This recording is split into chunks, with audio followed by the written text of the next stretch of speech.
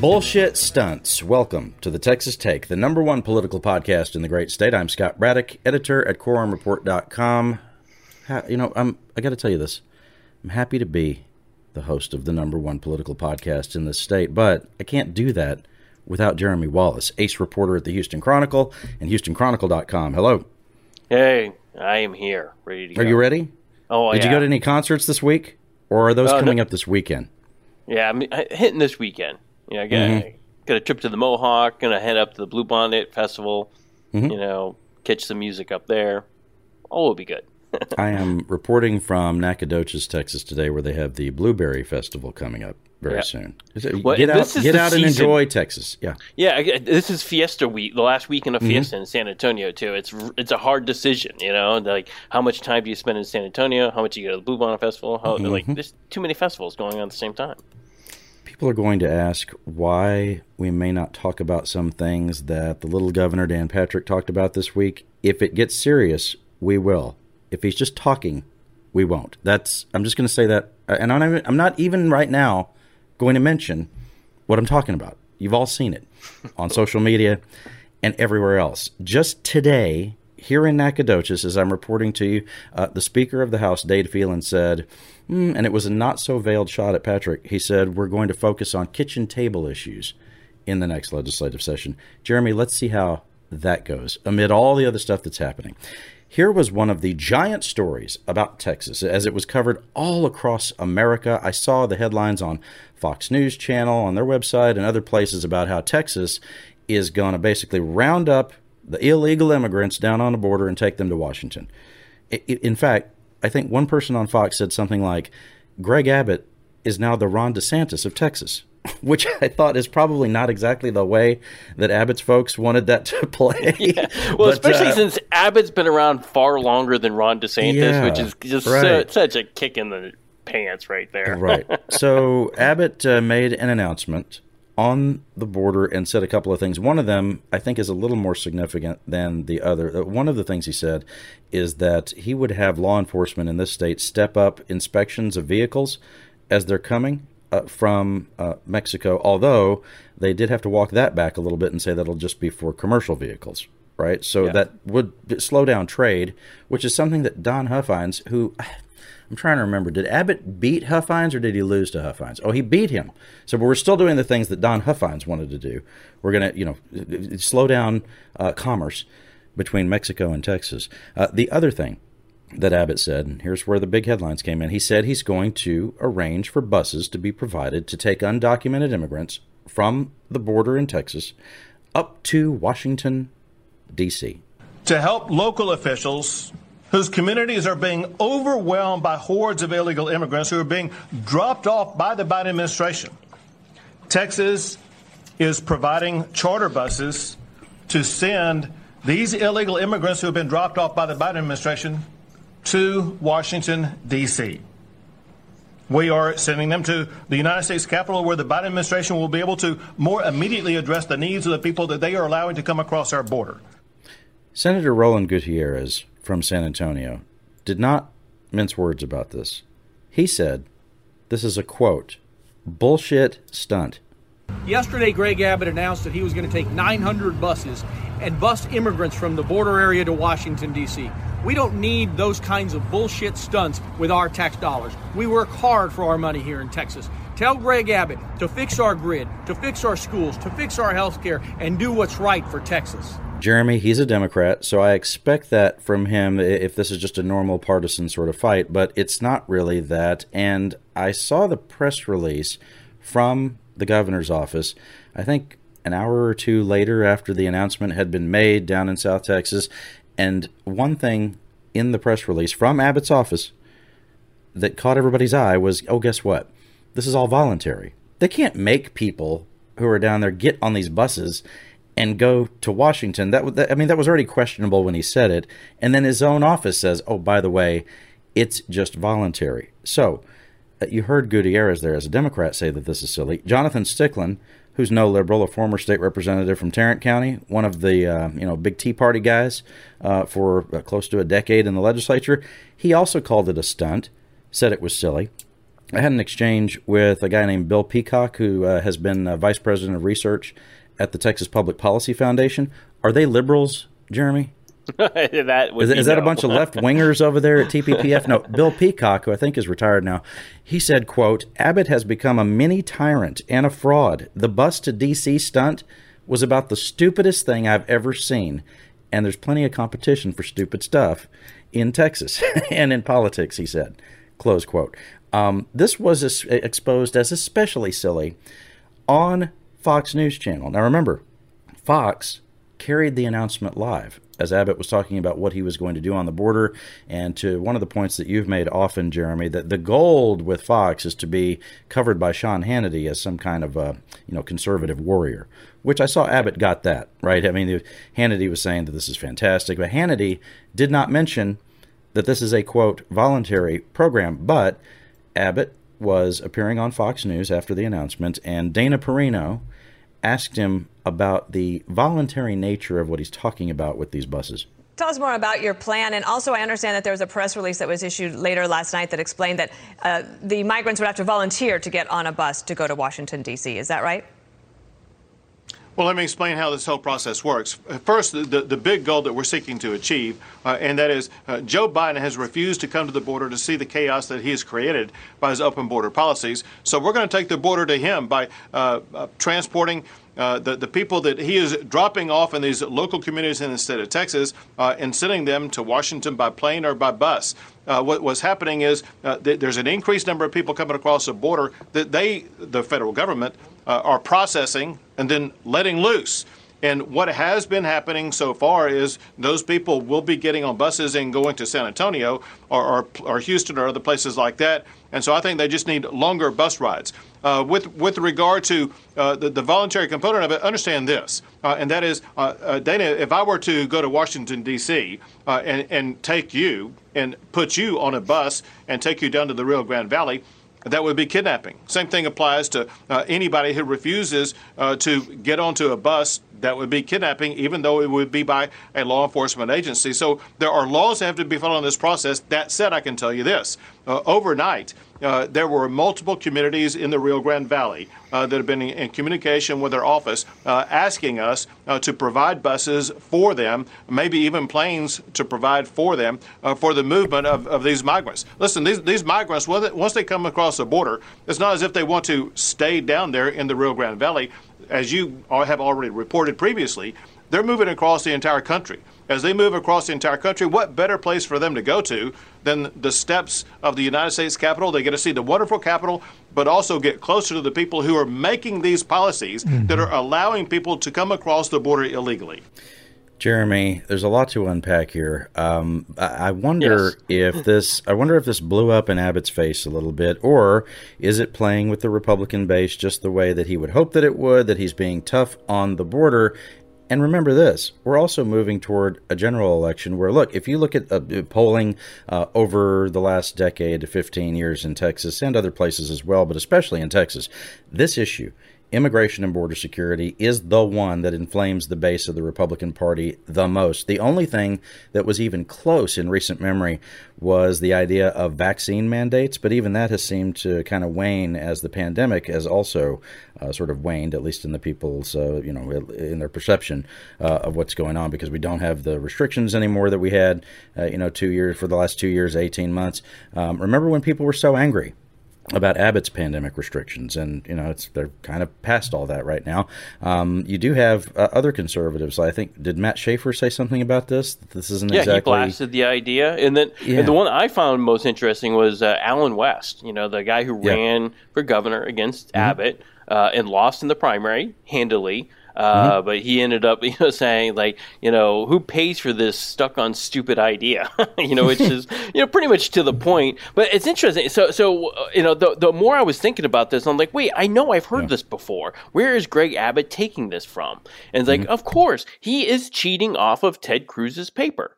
Yeah, I don't know. Almost everybody forgot this happened because nobody cared, really. But back in October of last year, Ted Cruz proposed a bill that would take the immigrants, coming across the border and send them to Martha's Vineyard and San Francisco, California, and to Cambridge, Massachusetts. To liberal places. To send it all to liberal places. It was such a bad idea. It's like, how bad was it? Well, it was so bad that not a single solitary senator signed up as a co-sponsor. Yeah, like nobody even wanted to be associated with it. Of course, again, no play whatsoever. Nobody cared about it. He talked about it for a couple of weeks, sent out a bunch of press releases, but nobody took it seriously. So Abbott is trying to copy that? Question mark.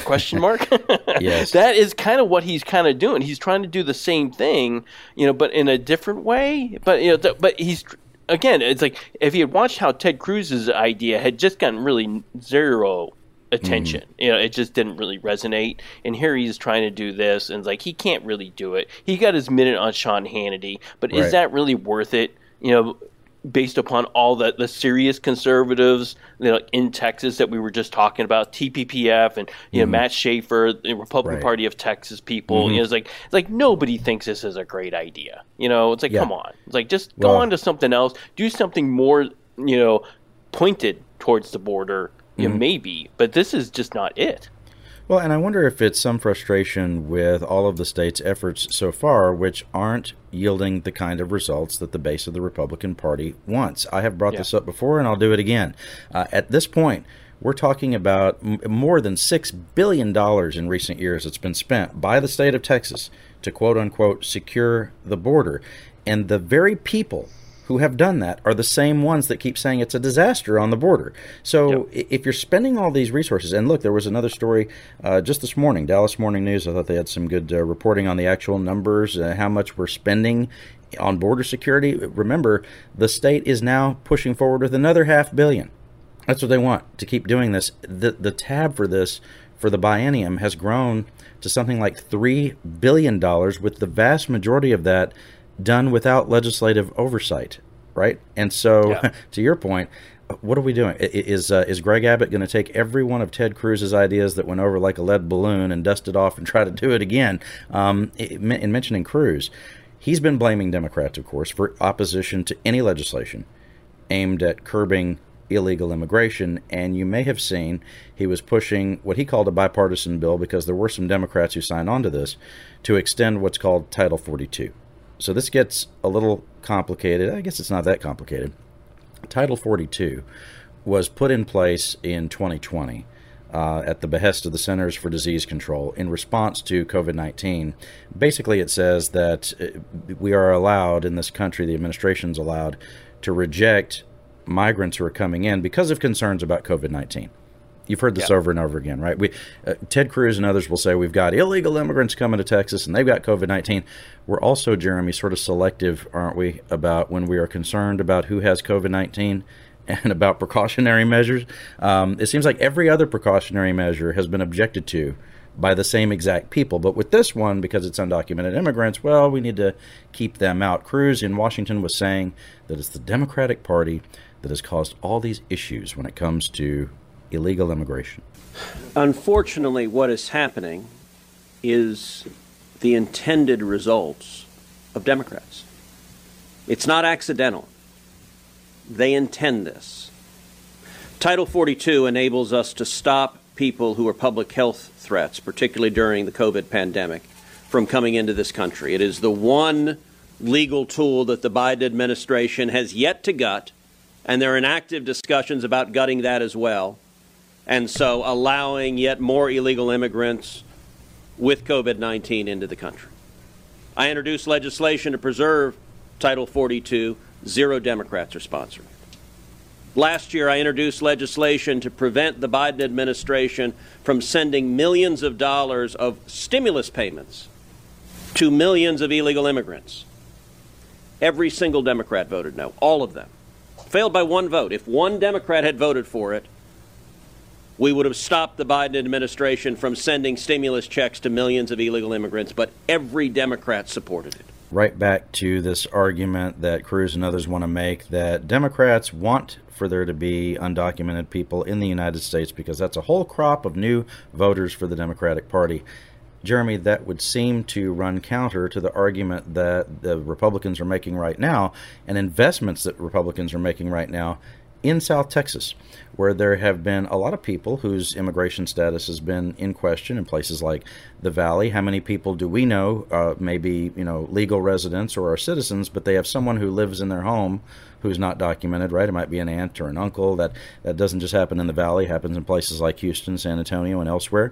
But this idea that if you have undocumented folks coming into the country, they're going to necessarily turn to the Democratic Party. You've got a lot of Republicans making the exact opposite argument about immigrants. And people, look, they will say, well, Scott, what don't you understand about illegal? What is it about that word you don't get? Well, immigration is a little more complicated than that. And believe me, I've covered this for a long time. And a lot of those folks, Jeremy, would be open and willing to vote for Republicans if they were not bad-mouthing members of their own family all the time. And I had a state senator who was a Republican, a senior senator, say that at one point to me, say, look, you've got a lot of Hispanic people, a lot of Latinos who are pretty conservative across the board, and not all. I mean, you look at the amazement of the national media now as they start to discover that, oh, by the way, Hispanics in South Texas, they sort of break down like the population at large all across the country. Guess what? Because it's not a monolith. Right? These people don't all think the same. Right? In other words, they're up for grabs. Make your arguments to these people instead of demagoguing them, and maybe they'd be open to voting for you guys. Yeah, and it's such a bigger, complicated problem, right? And I've talked about it before on the show. Everybody wants a simple answer to a complicated problem. Build a wall, everything's fixed. Bust them away. Everything's fake. No. It's like until it would be great if there was some energy put into fixing the legal immigration system part. Mm-hmm. That is creating this massive backlog. It's like the people who think about the home builders in Texas and the roofers and stuff like that are they want to bring more people in to work in Texas, but it's not legal. There's not enough visas for them to bring people over. It's like if we fix the legal piece of it so they can get a lot of the young men that are being caught at the border is Ben Werman did some really good work on this stuff, our Washington correspondent for the Houston Chronicle. But a lot of the people that are getting caught are just coming back around to get through again, and they're young men who are trying to get to the country to make money to send home. Right. It's just okay, so it used to be back in the olden days where you could do that, you could cross, work, go back, and it's but we've made that almost impossible. And so it'd be interesting to see if Ted Cruz and, could find some common ground with Democrats to go after a way to fix the legal portion of it, and then deal with the border security. Of course, a lot of Republicans said border security first, nothing else. But if you fix that legal component, it seems like you would, break off the illegal crossers who normally would have been legal at a time in this country that we're just now saying now we don't want. You can see this confusing message going back to these workers who are just trying to find money to send home. Well, and if you have listened to and considered the arguments from some Republicans like my friend Matt Schaefer, who would say that these folks come into Texas and they're a drain on state resources and local resources. Consider this. If you have what you're describing about people coming into the state and then going back to Mexico, that's also been called an elastic workforce. What that means is when you have work for the people, they come in, and when you don't have work for them, they leave. So how can they be a drain if they leave, right? What we used to have pre-9/11, and a lot of what you're talking about happened after 9/11. They really, cracked down on border security after the terrorist attack, and a lot of folks would say, "Hey, that's appropriate." But what happened as a consequence, people would make the dangerous journey into the United States and then not go back because it is such a difficult thing to cross the border now, whereas it wasn't before. And so if anything, all this extra militarization of the border extra security on the border. If there is any drain at all, which, by the way, every study shows it's not true, that folks who are here in undocumented fashion, by and large, contribute to the Texas economy in a huge way. But if there was any drain at all, it would be because they can't easily go back and forth across the border. Let me ask you a question about the race for governor. Do you believe at all that at this point we would be able to say with a straight face that Greg Abbott, who we're just talking about, and Beto O'Rourke are tied in the race for governor? Does that sound right to you? I don't even know how to even make that assessment. It's like, I don't know. It's like we got months to go. I don't want to hear about races being tied or blowouts or close or whatever. Nobody knows what this race is right now. Yeah, let me say a couple of things about this because, look, people asked last week, people were tweeting at me, and some people like to write in the comments of the podcast, why don't y'all talk about this poll about how Beto and Abbott are tied? Well, first thing, dear listener, I decide what we talk about, not you. And you listen to it every week. We're the professionals here. Jeremy's a professional. Harper, our producer, is a professional. You're not. You're the audience. You sit and listen while I'm talking to you. We're not and Jeremy has railed about this before on social media and here on the show. Not every poll is news. Now, it turns into a talking point for Beto O'Rourke. I saw that he actually tweeted out this TV report from KVUE Television in Austin, where they were sort of breathlessly reporting that this race is all tied up. The candidates are pretty much tied. 42% of voters say they're backing Republican Governor Greg Abbott, while 40% say they'd vote for Democrat Beto O'Rourke.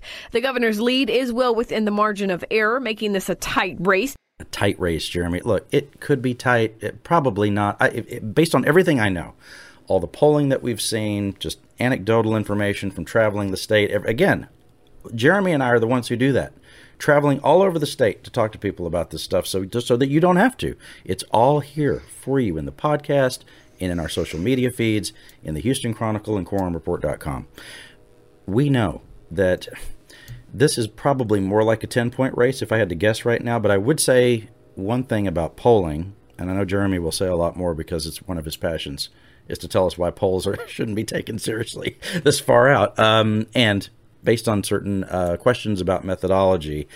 In this poll that was from the Texas Lyceum, they admitted that the kind of sampling they did of voters is not what you would do for a horse race poll, right? They were more focused on other issues, which makes me wonder why they even polled the governor's race. But polls are not, and this is where people get this really wrong, Jeremy, polls are not supposed to predict the future. That is not what a poll is, right? It's supposed to, if it's a good one, if it's quality polling, it should be a snapshot for you of people's attitudes right now and maybe kind of where the race is. But to say that someone's a likely voter or an extremely very likely voter in April before a general election, there's just no way to know that, right? Yeah, and that's a very key point. Like, you have to know who's going to vote, in the election cycle, right? And so you have to kind of, have the right mix of people you're polling who represent what that turnout's going to look like in November. And if there's one thing we've proven in Texas in our polling over the last two cycles is we have no idea who's showing up to vote. And so, our polls have been so dramatically off because all the polling samples have not been reflective of what actually happened on Election Day. It's like the numbers were just way too much. People didn't expect as many people to turn out in 2018 by a long shot. No reasonable pollster said, oh, okay, we're going to have like presidential turnout in a midterm cycle in 2018. It's like the numbers are just wrong. But anyhow, the short version of this, to me, is like, so the guy who tells you the Houston Astros are going to win the World Series in October of this upcoming year is as close to having this, that right as the guy who tells you Beto or Greg Abbott are going to win. He might be right. He might be right in whatever he's saying about the Astros, but it's totally not based on anything but a hunch, and there's a lot of baseball to be played. And in this case, with Beto and Abbott, that is the perfect analogy because there's a lot of baseball to be played. These guys have a whole summer to go, and we cannot see what's coming. And I have no idea. Again, it's like just trying to figure out who's going to vote is going to be who's going to be fired up. Who in August and September is going to be sitting there like, that's it, I'm getting out there to vote. That is harder to do in politics, and people understand. To get people in a midterm cycle to say, you know what, I care so desperately bad about this. I am going to go vote to make sure X doesn't get into office or X gets out of office. It's a long way to go, folks. Just you have to listen to this podcast every week until then to get a real sense as to what is going to happen. We will sort it all out for you. Did you see that there were some national headlines? I'm doing a lot of this today. Sometimes my frustration builds up, or I need to correct the national media about Texas. So you have Newsweek and others covering a GOP runoff for Texas House in Tarrant County. And this is between two very conservative lawmakers. Stephanie Click is one of the chairs in the Texas House of Representatives. She is no liberal. When we cover the very conservative agenda of the Texas legislature over the last 2 years, she voted for all of that, right? I mean, every one of the bills that you could think of, 6-week abortion ban, critical race theory ban, 2 critical race theory bans, I should say, constitutional carry, go down the list. She voted for all of that. And in this Republican runoff, the issue of abortion has taken center stage. Why? I mean, you would think that for conservative Republicans, a 6-week abortion ban that is now being copied around the country in other places would be conservative enough, or pretty conservative. But this guy, David Lowe, who's challenging Stephanie Click, says this, that he's against any of these abortion bills that would be brought to the floor of the Texas House. Now, he's not liberal either. I'm saying that a lot on this show. He thinks that those bills don't go far enough.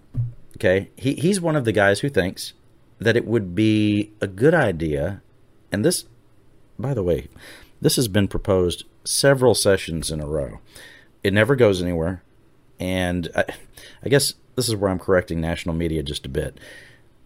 They sort of make it, Jeremy, sound like Republicans in Texas want to execute women who get abortions.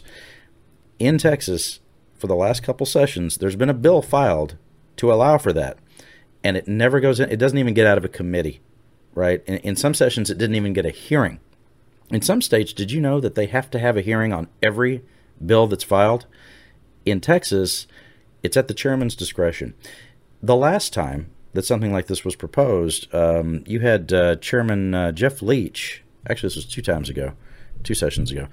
Jeff Leach, who is the chair of the Judiciary Committee, he said in the House, he said that this committee will not move any bill. We will not even have a vote on a bill that criminalizes a woman who seeks an abortion. He's a very conservative Republican. So this guy, David Lowe, challenging Stephanie Click, says those bills that they've been passing, like the 6-week abortion ban, complete with the bounty hunter lawsuits and all of that, those, quote, pro-life bills do not go far enough. At the end of the day, I kept reading and doing my research, and it makes so much sense. Yeah. To the point where I told Pastor John Speed, I'm willing to stand on the House floor and vote no to any pro-life bill.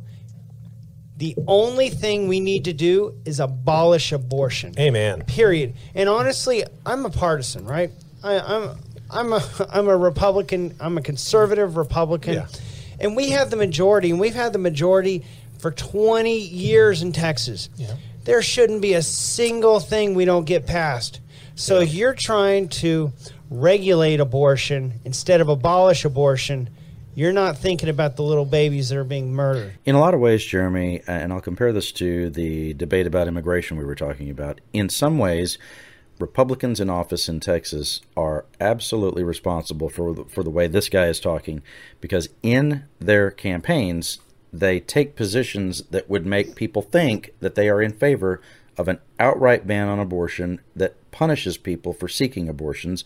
That's not what they've done legally. You even have groups like Texas Right to Life, again, not liberals, saying that this guy is going way too far in trying to propose things that the courts would obviously strike down. But on immigration, look, you have a lot of voters in the Republican Party who think that there should be no undocumented people who come through that border ever, because of the way people talk about this and because of the amount of money that is being spent on a quote-unquote problem along the border. And this is not a new thing. Let me give you a quote. You tell me who said it and when. Ready? If Washington won't secure this border, Texas will. That's got to be a Rick Perry, right? Rick Perry, and that was in 2006, right? He was in his advertising at the time, and I've played that ad here on the show before. In his commercials, and by the way, he used a similar commercial in 2010 when he was running for re-election again. He was governor for 14 years, by the way. You don't get to be the governor for life without having great hair and great commercials. And Perry, he would stand in his Carhartt jacket on the Rio Grande and say, and that was with a Republican in the White House in 2006, right? This was already the thing that was charging up the base. So in Texas, Republican leadership has not gone so far as to, move forward with a bill that would put women to death for abortions, but they have helped to create an environment in which the people who think that executing women for abortions would be appropriate, the environment's created for those folks to think they have a serious shot at political office, and maybe this guy in Tarrant County does. Boy, yeah, that's the thing. It's like the legislation is just, in the rhetoric, just gets more and more extreme. It's just like, it's already like, correct me if I'm wrong, but I think it's already, there's a trigger in the Constitution that says abortion is illegal. Essentially, once Roe v. Wade is overturned, or if it ever is, right? That's right. So we do have we had a piece of legislation that was passed. It's called a trigger bill, where they say that what it will do is, if Roe versus Wade is overturned, abortion's immediately illegal in Texas. Yeah, and you have it's already there, and so I think so a lot of the pressure, like, people just want abortion banned. Well, it can't be banned until the Supreme Court does something, and so it's like, they'll get what they want if that happens in the Supreme Court. It's just nothing the Texas legislature can really do.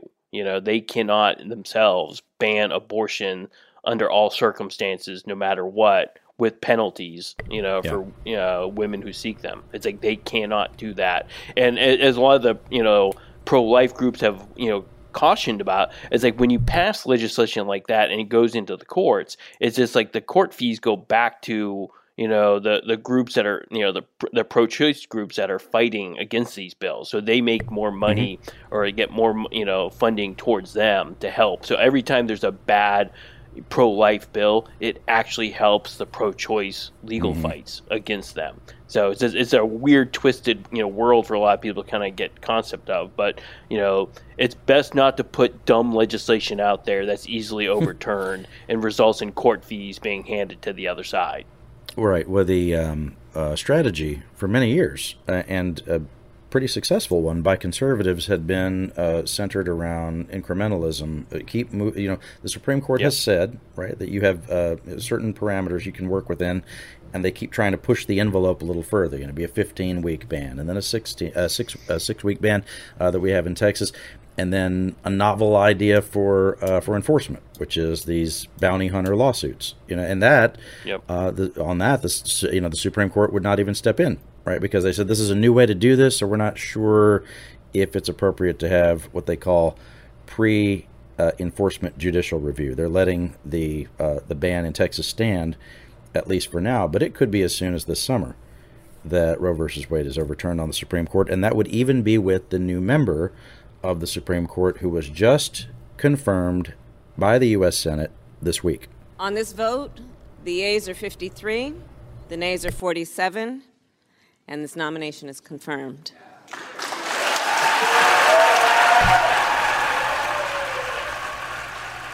That is Vice President Kamala Harris presiding over the Senate, which is part of her job as Vice President. And you heard there were several Republicans, 3 Republicans, right, who voted to confirm Ketanji Brown Jackson for the Supreme Court. Off the top of my head, who are they? They're Murkowski, Collins, and Romney? Is that right? Mitt Romney. I think that, yeah, okay. I was watching closely because it's interesting to see which Republicans break with the majority. You had tweeted out, or break with the minority, I should say. You had tweeted out that it would probably not happen, years ago this way, right? Because even people like Antonin Scalia, what was the vote for him? And it, again, right back to my theme, no liberal. Antonin Scalia, was that a unanimous vote for him or pretty close? Just about. It was 96 to nothing, I think that was. Yeah. And even Ruth Bader Ginsburg was a 96 to 3. Yeah. Right. And, and Scalia was a 98 to nothing is what he was. So basically unanimous. No objections for sure. You had Scalia, who is, just barely to the left of Attila the Hun. Maybe to the right, on some of his writings, and Justice Ginsburg, who's way to the left, right, very liberal, a progressive activist for a lot of her career, and then becomes one of the liberal stalwarts on the court for a long time, and those were basically non-controversial when it came down to the actual vote, and that's because what the Senate had for decades done was defer to the president on their pick. They get to pick the person, right? And the only question would be whether they were qualified, and not so much about exactly what their opinions were or what their political opinions were. And that's borne out by those votes, Jeremy. Yeah, and certainly there's there have been others throughout the 80s and 90s. Clarence Thomas is a great example. Judge Bork, who didn't make it. So there certainly can be a partisan fight. Don't get me wrong. I'm not suggesting that they should all be like, oh, the president gets whoever he wants all the time, period. There are plenty of fights that, you go back in time, Richard Nixon lost a few, it's like there were some, controversial ones back in the day. But, by and large, it's like now to think about people who are as polar as Scalia and Ginsburg somehow getting a unanimous vote or close to it anymore, that's out the window. It's like there's too much political importance, particularly for Republicans. For Republicans, it's like we've talked about before on the show. It's like this is one of the the rails of Republican politics right now. It's like people who couldn't stand Donald Trump and the Republican Party still voted for him because of the court. They see it as so important to being the backstop for what they see as this liberal incursion into American life everywhere. Yeah. And so they see guys like Scalia who were just they love that guy. It's like he was exactly what they want in every Supreme Court justice. Backing those kinds of people is just good politics. So that's why now Republicans, you can't be given an inch on this. You can't be giving, people who have presidential ambitions are not going to vote for, Judge Jackson at this point. It just it was no way to do it this time around. Yeah, and Ted Cruz being a prime example. We talked at length about his performance in the confirmation hearings, and words have consequences. We were just talking about that with the abortion issue, that Republicans have moved in a direction that has their base now, at least some of the base, demanding that a woman be executed if she seeks an abortion. Remember what Cruz was saying about Judge Jackson, that she was somehow soft on pedophiles, and that led Marjorie Taylor Greene, who we're going to talk about in a second on another story as well. You're getting a double dose of MTG on the show, but you saw Marjorie Taylor Greene, I guess she's, what do you call it? A MAGA? It's not really Tea Party anymore. People don't say that. It's a MAGA representative. Is that fair to say about her? She's very Trumpy. She's close to QAnon, so it's like it's almost it's MAGA to the max, or maybe on that one. Well, because of the case that Cruz had laid out against Judge Jackson, MTG, Marjorie Taylor Greene, said that any of the Republicans who voted in favor of Judge Jackson are pro-pedophile. Okay, and Cruz was asked about that comment, and listen to his answer. One of your House colleagues, GOP House colleagues, called Senators Romney, Murkowski, and Collins pro-pedophile for choosing to vote for Judge Jackson's nomination. Do you agree with that sentiment? No, I think that's silly. Of course, Cruz laughs at that. It was real funny. It's a comment she's able to make because of the case that you laid out, Senator. Now, it's important to point out that he is a senator, and he does not want to be on the record, right, saying that other senators who are Republicans are pro-pedophile. That's a little bit too far, Jeremy. Senator Cruz, on some level, does have to get along with the other people in that chamber.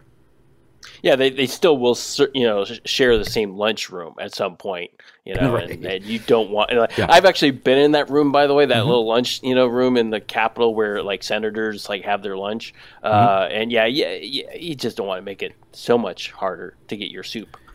He had at one point, I think he had to make up with the base of the party after he wouldn't endorse Trump at the RNC, right? And he's also had to sort of make up with senators in the U.S. Senate because he has done so much to beat up the institution. And as a senator, you got to be a good coworker if you want to get anything done in that chamber. And he does want to get some things done, right? I mean, he's often criticized as only being a guy running for president, which there's good reason for that criticism. But at one point, Jeremy, he had been derided as the kind of guy, the kind of coworker who microwaves fish at the office. Just, somebody who's very unpleasant. We got into some congressional stuff here. Let me end with this. So who is the third most successful fundraiser in the United States House of Representatives? Dan Crenshaw. Dan Crenshaw. You remember Representative Crenshaw's silly action hero movie trailer? It was sort of looked like a trailer advertisement for what was going to be like an Avengers sort of movie, that whole deal. Yep. And he went around recruiting candidates to run for Congress, people like Wes Hunt. I'm putting a team together, Wesley. You in? You know I wouldn't miss this for the world, right?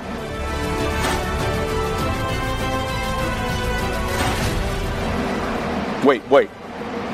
I think August is going to want to come, too. He's there saying that he thinks August Pfluger is going to want to come too. Pfluger in Congress, and Wes Hunt still trying to get into Congress, right? So that when did that video come out? That was about 2 years ago, right? At this point, I'm trying to think. Yeah, that was for the 2020 election cycle. Yeah, right. But then he made a follow-up one to that, and I think maybe has done a couple of others. But my point with all of it is that this has been part of a giant fundraising effort that you reported on, which is showing some pretty impressive results. Yeah, this guy is like raising money like, I haven't seen from a guy this new into Congress. He's on level right now. The $11 million he raised is just behind Nancy Pelosi and Kevin McCarthy. That's like serious leadership fundraising capabilities. And why that's important is like, not only is that like, helping him in the halls of Congress and deepen his influence there, where he can get better committee assignments, maybe play bigger roles on legislation and things like that, and maybe even head for leadership himself. It's like, don't be surprised if you start seeing Crenshaw start climbing the ranks. But the other thing it does, and I think this is something people in Texas should pay close attention to, at least it's starting to get in my head, he's raising the kinds of money that nobody in Texas politics can really match, at least not many. It's like, he like to raise $11 million for a pretty easy reelect.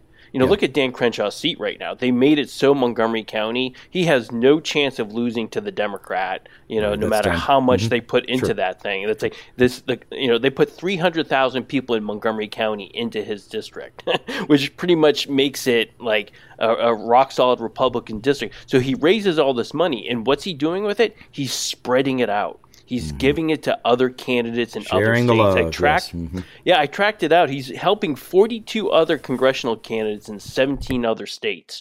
It's like that is him trying to build influence in the halls of Congress. It's like people in Congress remember that. He's making his own friends that can help him on legislation, get leadership positions, and have more influence in Congress, and not just spending it on a potential presidential campaign like, I don't know, say some senators who raise a ton of money in Texas who are trying to run for president.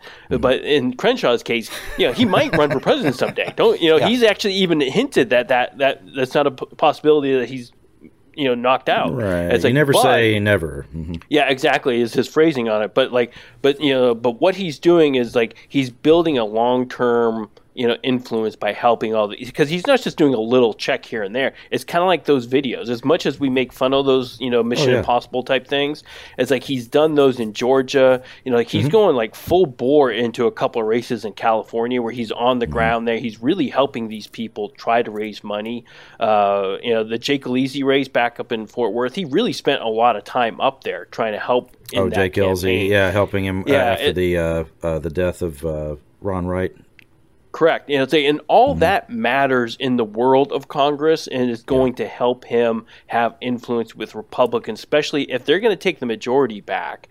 Dan Crenshaw is going to have a role, to be played. It's like he can match Kevin McCarthy in helping raise money for other Republicans. That's significant, mojo in the world of Congress, where money just means everything. It's like it means everywhere, everything everywhere, of course. But in the halls of Congress, there's nothing more important than how much money you raise and what you can show to others.